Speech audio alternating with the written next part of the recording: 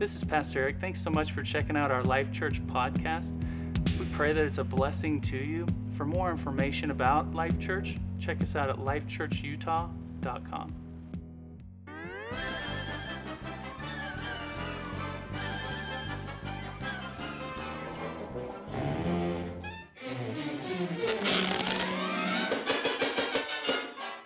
San Bernardino. Well, have some. Of course, you know, this means war. Of course you realize this means war. Of course you realize this means war. This means war. This means war.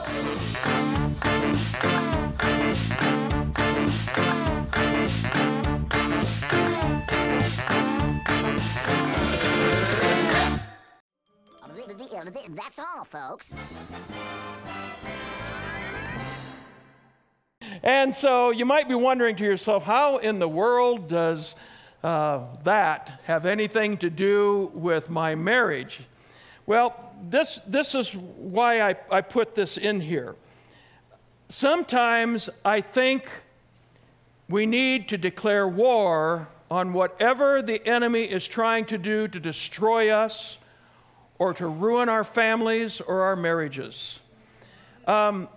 If you've been going here for any length of time at all, you know that I have told you many times that I believe that there are times that we need to get a warrior spirit about us when it comes to our faith.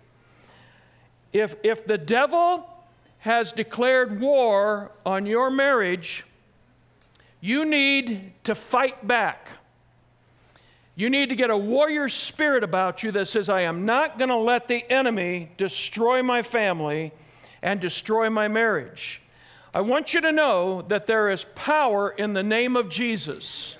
There is power in declaring the blessings and favor of God upon your family, the healing of the Lord upon your family. There is power in that.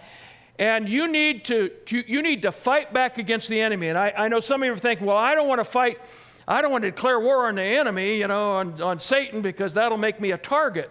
But this is what I want to leave with you. 1 John 4:4, the spirit who lives in you is greater than the spirit, that's talking about Satan, the devil, and his demons who live in the world. We have a power that comes from the Holy Spirit. So today, we're going to wrap up this little mini-series that we've been doing, that we've called Fix It, where we've been talking about fixing our relationships. And we're going to be talking today about fighting for your marriage. This means war. We're going to fight for our marriage. What do you think causes more marriage conflict and fights than anything else? Well, according to a Harris poll of over 1,000 adults, money is the number one reason couples fight. I had an individual say to me after the first service, well, it's just people who have little money who have problems with fighting over money, because people who have a lot of money don't fight over it. I said, that's not true. People, even with a lot of money, that money can become almost like a god to them, and it can cause all kinds of conflict within the family. And so there's misappropriation of that money. I mean, there's a whole lot of reasons why money, whether you've got little or whether you got a lot, can really affect your marriage. So what do you fight about in your marriage? I've had couples, I've shared this with you, I've had couples that have told me, well, we've been married so many years, we've never even had a fight. And I've wondered to myself, well, do you guys even talk? Because how in the world can two different genders live together and never have a disagreement or see things differently and no capability of conflict? That's just not real. Two guys can oftentimes have conflict. Two ladies can oftentimes have conflict. And let alone a guy and a woman together, they can have conflict together. And so the reality is that we are going to have conflict in our marriages. In fact, in all human relationships, there is going to be conflict. And there are a number of reasons for that conflict, but I think one of the main reasons for the conflict that we see in a lot of families and in a lot of marriages has to do with fear. We're afraid of someone getting control over us, getting control over the decision, that we create a fear environment whereby we don't want somebody else to get control and one-upsmanship over us. We want to have control. And so there is a fear. What are they trying to pull? What are they up to? And this comes into the minds of people. So, but thinking about fear, I was reading the other day about a young couple who decided to get married. And as the big day drew near, they both grew very nervous because each of them had a problem that they had never shared with anyone, not even with each other. And so the groom-to-be, he decided that he would talk to his father and try to get some advice about it. He said, "Dad, I'm concerned about the success of my marriage going forward. I love my fiance very much, but truth is I have really smelly feet. And I'm afraid that my wife might leave me over this, And so his father said, "Oh, son, I understand, no problem. All you have to do is wash your feet as often as possible and always wear socks, clean socks, even to bed." Well, to him, this seemed doable, and so the wedding was still on, Well, the bride-to-be decided she was going to take her problem up with her mother, and she said, "Mom, when I wake up in the morning, my breath is absolutely, truly awful." And her mother said, "Well, everyone has bad breath in the morning, but the bride-to-be," she said, no, you don't understand. My morning breath is so bad, I'm afraid that if my new husband were to smell it, he would not want to sleep in the same room with me again." And so her mother said to her, well, try this. In the mornings, get straight out of bed before he does, and head for the bathroom and brush your teeth first thing. But the key is, don't say a word before you brush your teeth. Not one word until you get your teeth brushed. And she thought, well, I can do that. I can get up before him and I can brush my teeth. And so everything went well. They had a wonderful marriage ceremony and they remembered, the advice that they had received, he about his socks and her about her morning silence, And they managed quite well until about 6 months later. Shortly before dawn this one morning, the husband woke up terrified, startled to find that one of his socks had come off his foot during the night. And he was so fearful that his wife might want to leave him, he frantically tried to search under the covers in the bed for the sock and get it back on his foot. And this, of course, woke up his bride. And without thinking, she immediately asked him, "What on earth are you doing?" To which he said, "Oh no, you've swallowed my sock."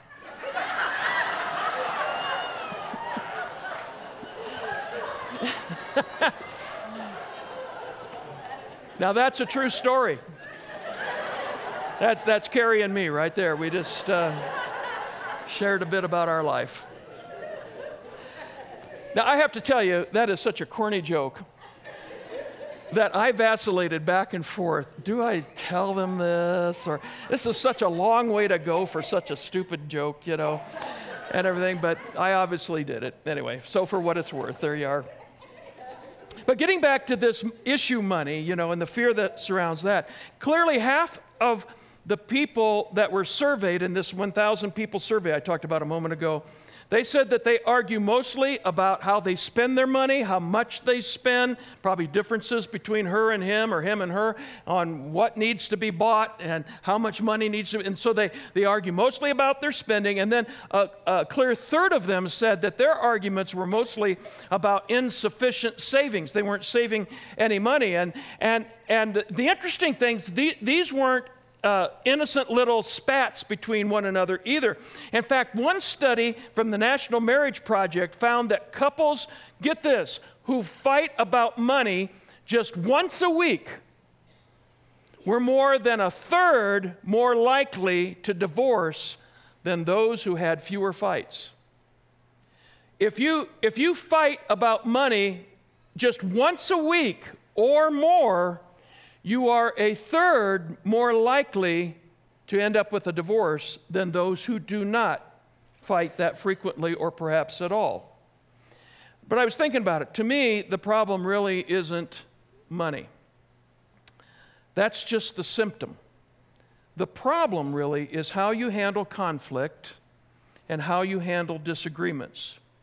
Because the truth is, you're going to have conflict and disagreements in marriages. And if your marriage is going to last for a lifetime, you have got to get that warrior spirit about you that says, I am going to fight for my marriage. And to whatever spirit from hell that is coming against you, you as a spirit-filled believer need to say, this means war. I am not giving up. I am fighting for my marriage and not fighting in my marriage. So why do you suppose there's so much conflict in many marriages? Well, I think one of the reasons in today's world is because the whole idea of marriage and family are under attack today. And I'm not just talking about from the Supreme Court.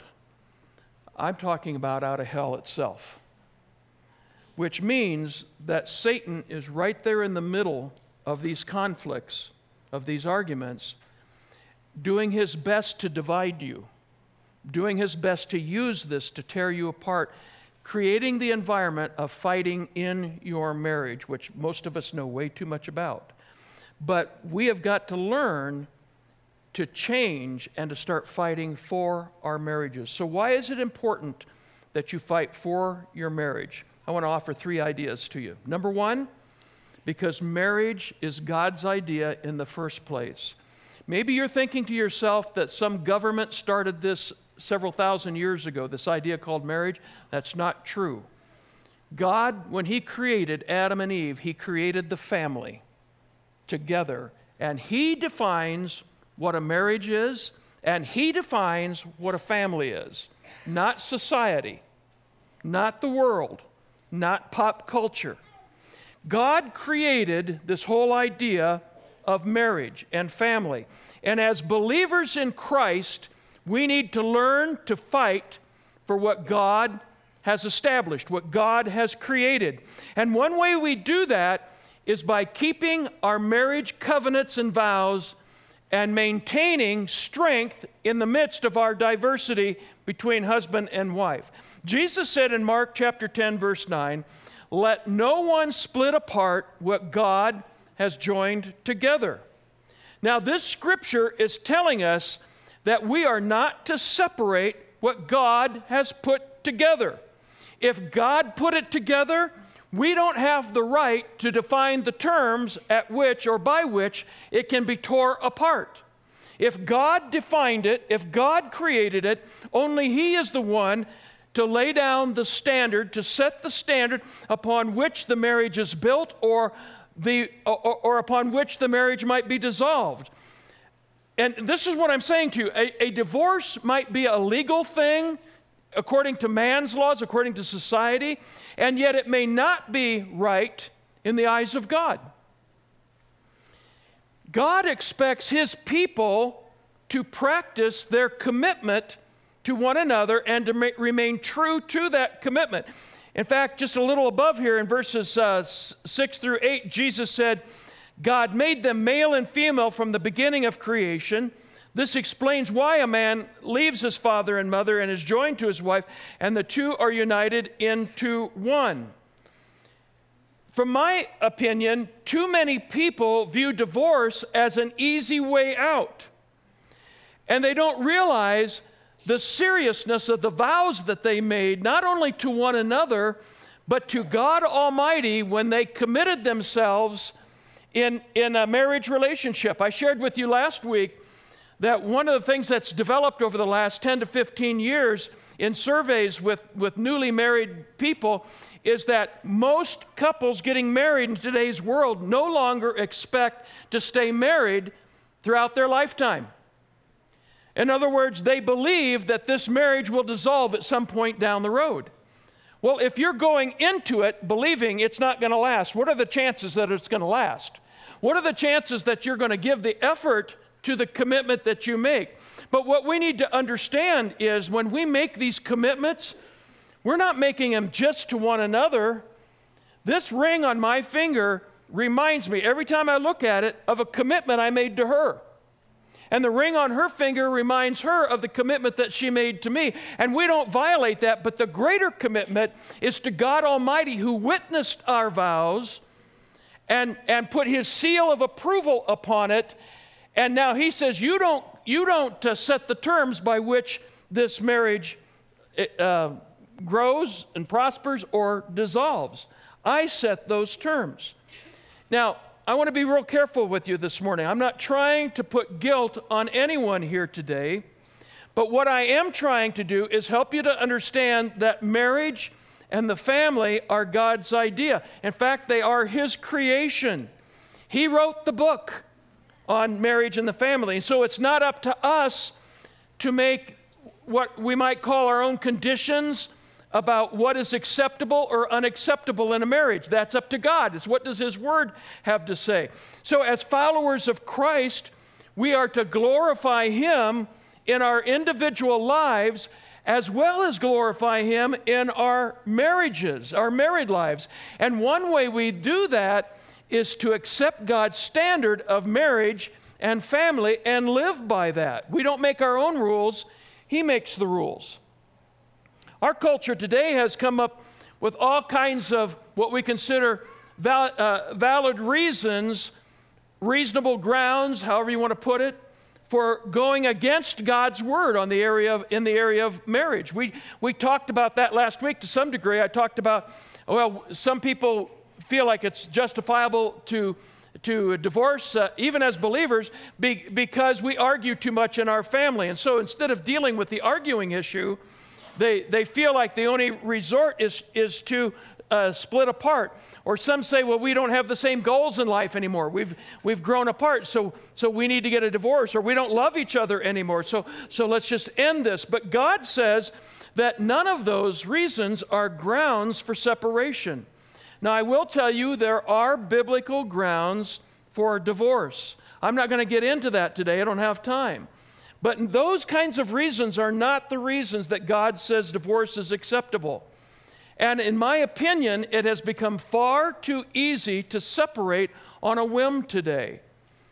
Now, I also know, and this is why this is a little difficult, that divorce is a part of the pain that some of you have experienced in your past. I know that that is true in this audience. And maybe you're feeling to yourself, Pastor Jim's kind of beating up on me a little bit today. He's attacking my past. And I want you to know that is not my intent. This is my point.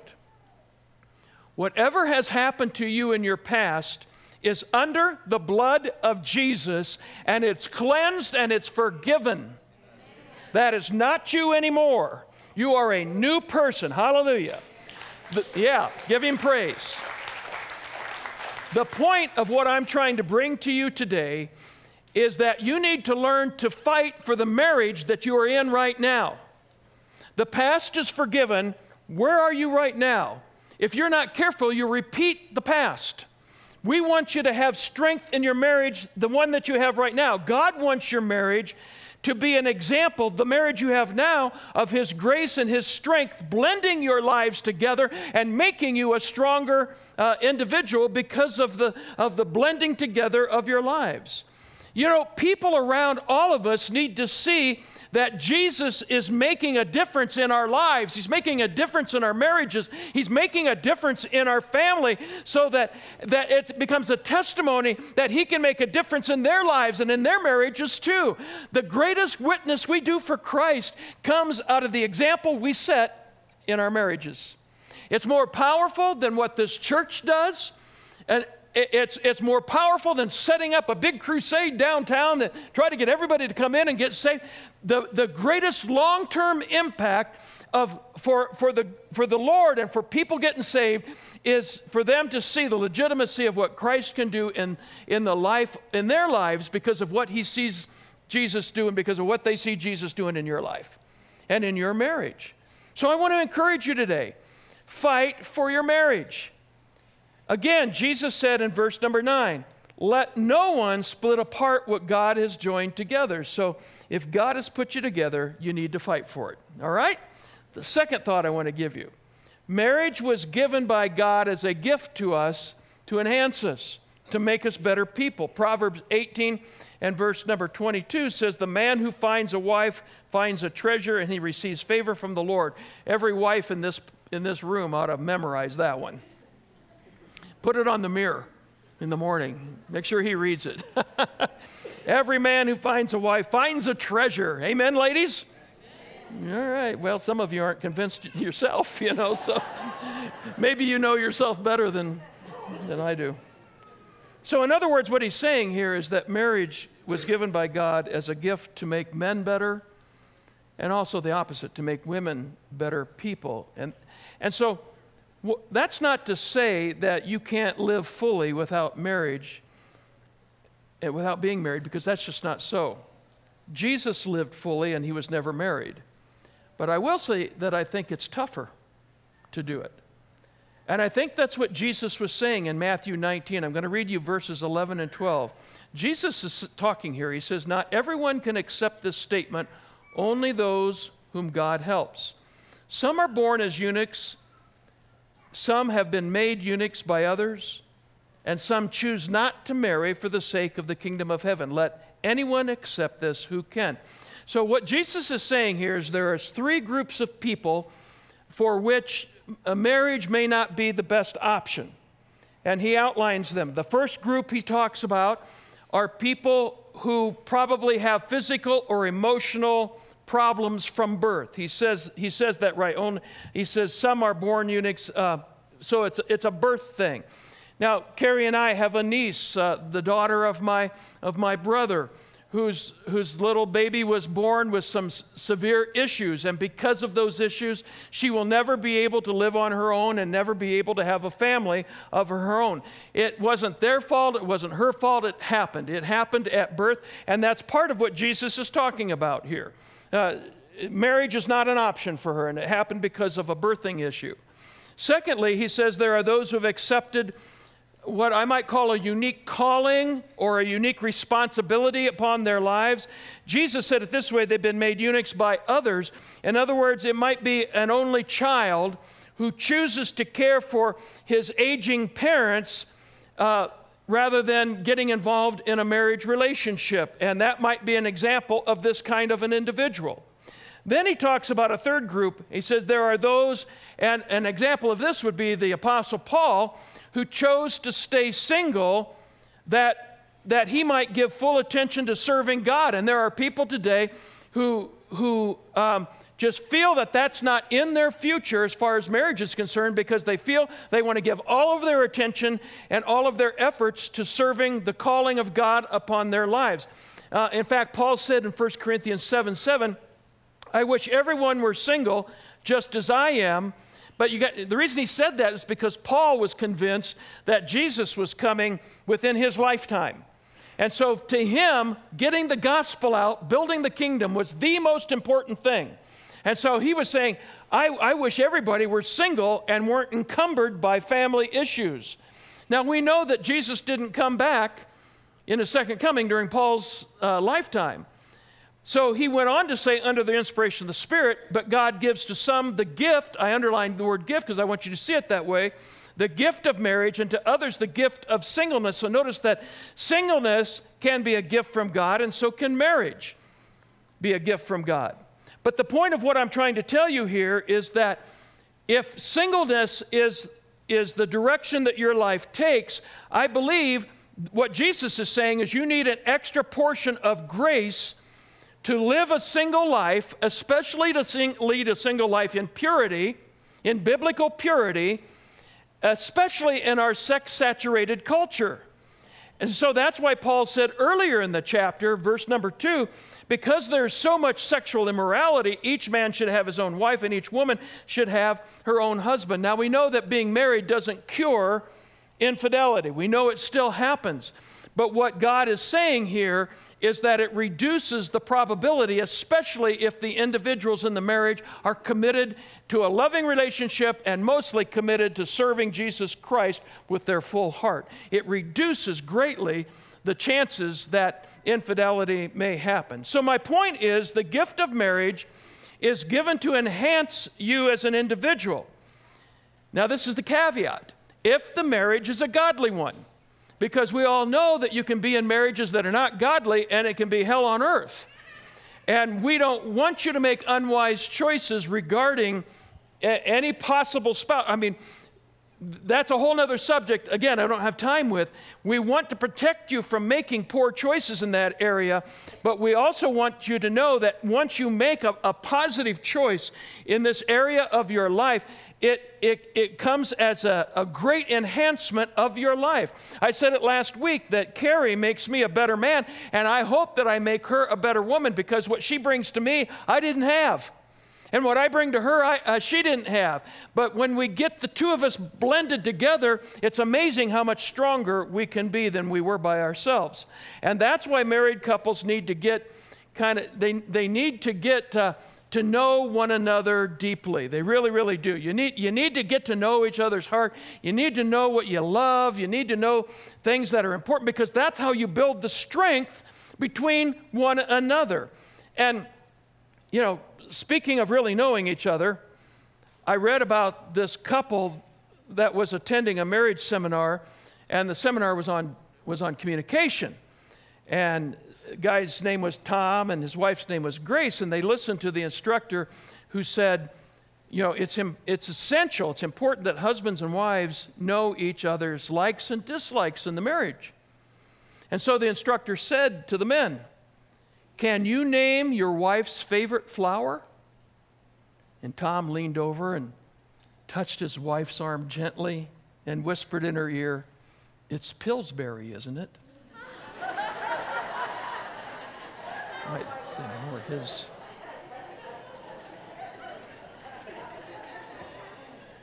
I look at the ones out here that aren't laughing, and this may not be the church for you. You might need a real stoic dead thing to go to. This is the church that is alive. So God created marriage to enhance us, and so we have to fight for our marriage. Number 3, marriage is the earthly symbol of a spiritual reality, the union of believer to Christ. So it's more than just I'm getting married for a lifetime. There's a symbol that's a part of this.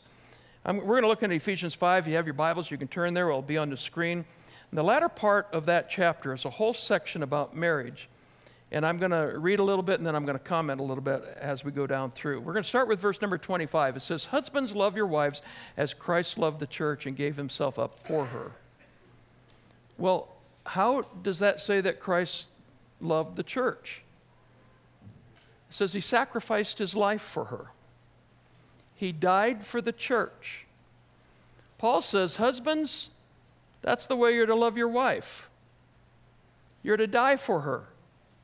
Now, that doesn't mean you go out and get crucified. That doesn't mean that you put a gun to your head or something. We're not talking about actual death. We're talking about dying to yourself, in the sense that I'm the highest priority in my family. It's all about me, me, me, me. You know, if you think if Jesus would have lived that way when he came to earth, it's all about me, me, me, me, do you think he would have gone to the cross? If it was all about my comfort, my everybody liking me, if that's what it was all about to Jesus, would he have gone to the cross? I don't think so. He went to the cross because it was all about him, about you and me. He looked down through the portals of time, and he saw you sitting in this church called Life Church on a Sunday in 2017, and he said, they're worth dying for. That's what Jesus said. Those people are worth dying for, and everyone before us, all the generations before us, they're worth dying for. And so Jesus put himself on the cross and became a sacrifice, and that's what Paul's talking about here. He loved you as an individual so much he died for you, and now he says that kind of sacrificial love needs to be a part of our families, So much so that you sacrifice your life, husbands, for your wife. Paul says, husbands, love your wives just as Christ loved the church and gave himself up for her. Christ died so that he could give the church to himself as a bride in all of her beauty. He says, making her glorious, a glorious church without spot or wrinkle. That's what he says there. I am making you a glorious group of people, is what Jesus is saying, without blemish of any kind, and you are going to be brought as my bride into the kingdom. Then Paul goes on to say in verse 28, in the same way, husbands ought to love their wives as they love their own bodies. And he says, no one hates his own body, but he feeds and takes care of it. And that's what Christ does for his church, which is also his body. He cares for his church. So the church is Christ's bride, according to this scripture. The church is Christ's body, according to this scripture. And then Paul goes on and he quotes Genesis 2:24, and he says, a man is united with his wife, and the two become one flesh, they become one. And he says, this is a profound mystery. Now back to Ephesians 5. But I'm talking about Christ and the church. And so you read it and you say, Paul, are you talking about marriage here, or are you talking about the church here? And the answer is both. He's talking about both in the same sentence. He's using marriage as an earthly example or a type of our spiritual union with Christ and Christ's love for his family, which is his body, his bride, this marvelous thing called his church universal, which is composed of all believers across denominational lines who have made Jesus Christ their Savior and Lord. It's not about joining a church. It's about joining the family of God, which happens when you make Jesus the Savior of your soul. And when you make that decision, he becomes your Savior. You become a part of his body. You become a part of his church. And he loves you with sacrificial love. So, because marriage is an example of Christ and his love for his church, Paul says in verse 33, each husband must love his wife as much as he loves himself, and the wife must respect her husband. I was reading some comments in a commentary recently written by Rick Warren. Many of you know Pastor Rick Warren, about that portion of Scripture that I just read there out of Ephesians chapter 5. And I thought I'd just share some of his thoughts because I think what he says is so right on. This is what he says. That passage in Ephesians 5 is so deep. But let me just say, this is the most profound meaning of marriage. Now, there are some benefits of marriage that are obvious and quantifiable, like these: what it does to kids, what it does for women, what it does for men. And let me just pause here and say, when that is a godly family, what happens to the kids is it cannot be compared to any other kind of environment. When it's a godly family, what happens for women, what happens for men is so blessed of God, and it blesses those people, and it's just wonderful when there's a completed family around Christ, and it just is a quantifiable thing. Now I'll go on and read from him. He says, they're incontrovertible, they're irrefutable. There are a lot of benefits to marriage that you can just look at empirically, judging the scientific data. But this one, the most profound meaning of marriage, is not as easy to grasp. It's harder to understand and appreciate how marriage reflects our union with Christ and our relationship to him. Listen, no other relationship on planet Earth, none, including the parent-child relationship, no other relationship can adequately illustrate our union with Christ the way a marriage between a man and a woman does.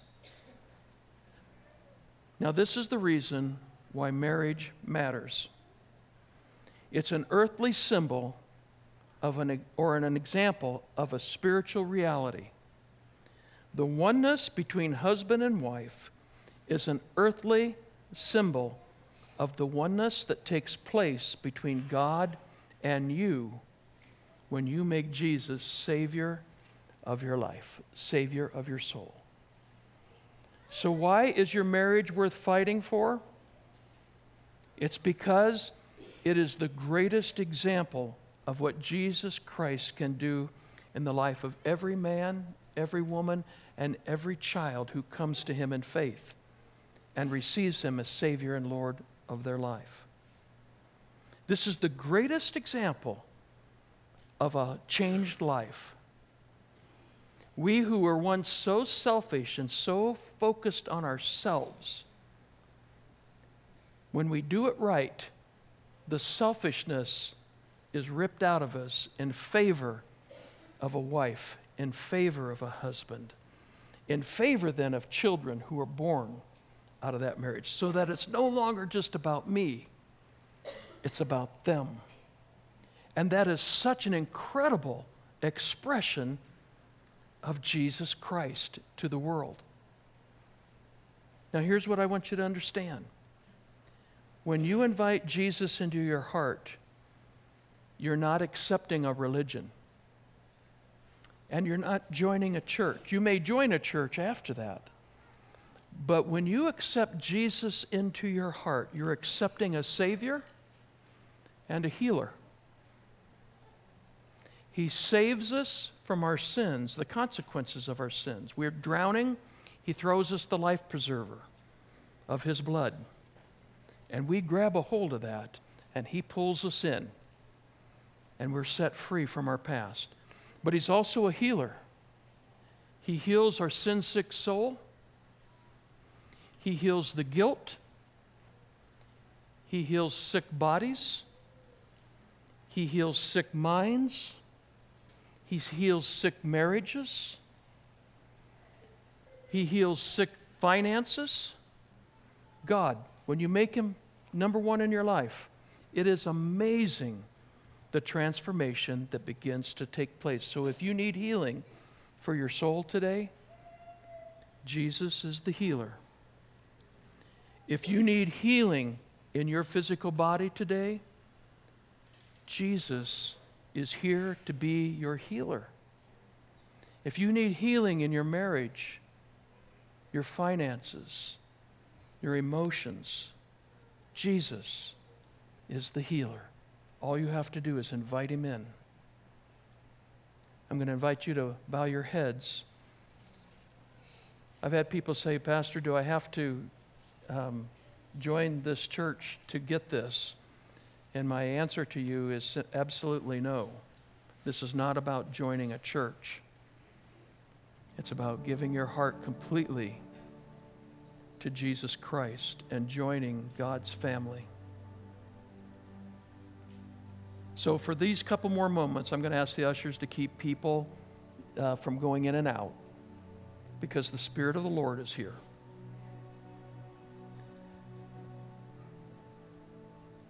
And I'm going to ask you to allow God to speak to your heart. Maybe your faith has been in a religion, but you know in the heart of your hearts that it's not working. You've got social friends through your religion, but you don't have peace with God, and you know it. You need to get right with God.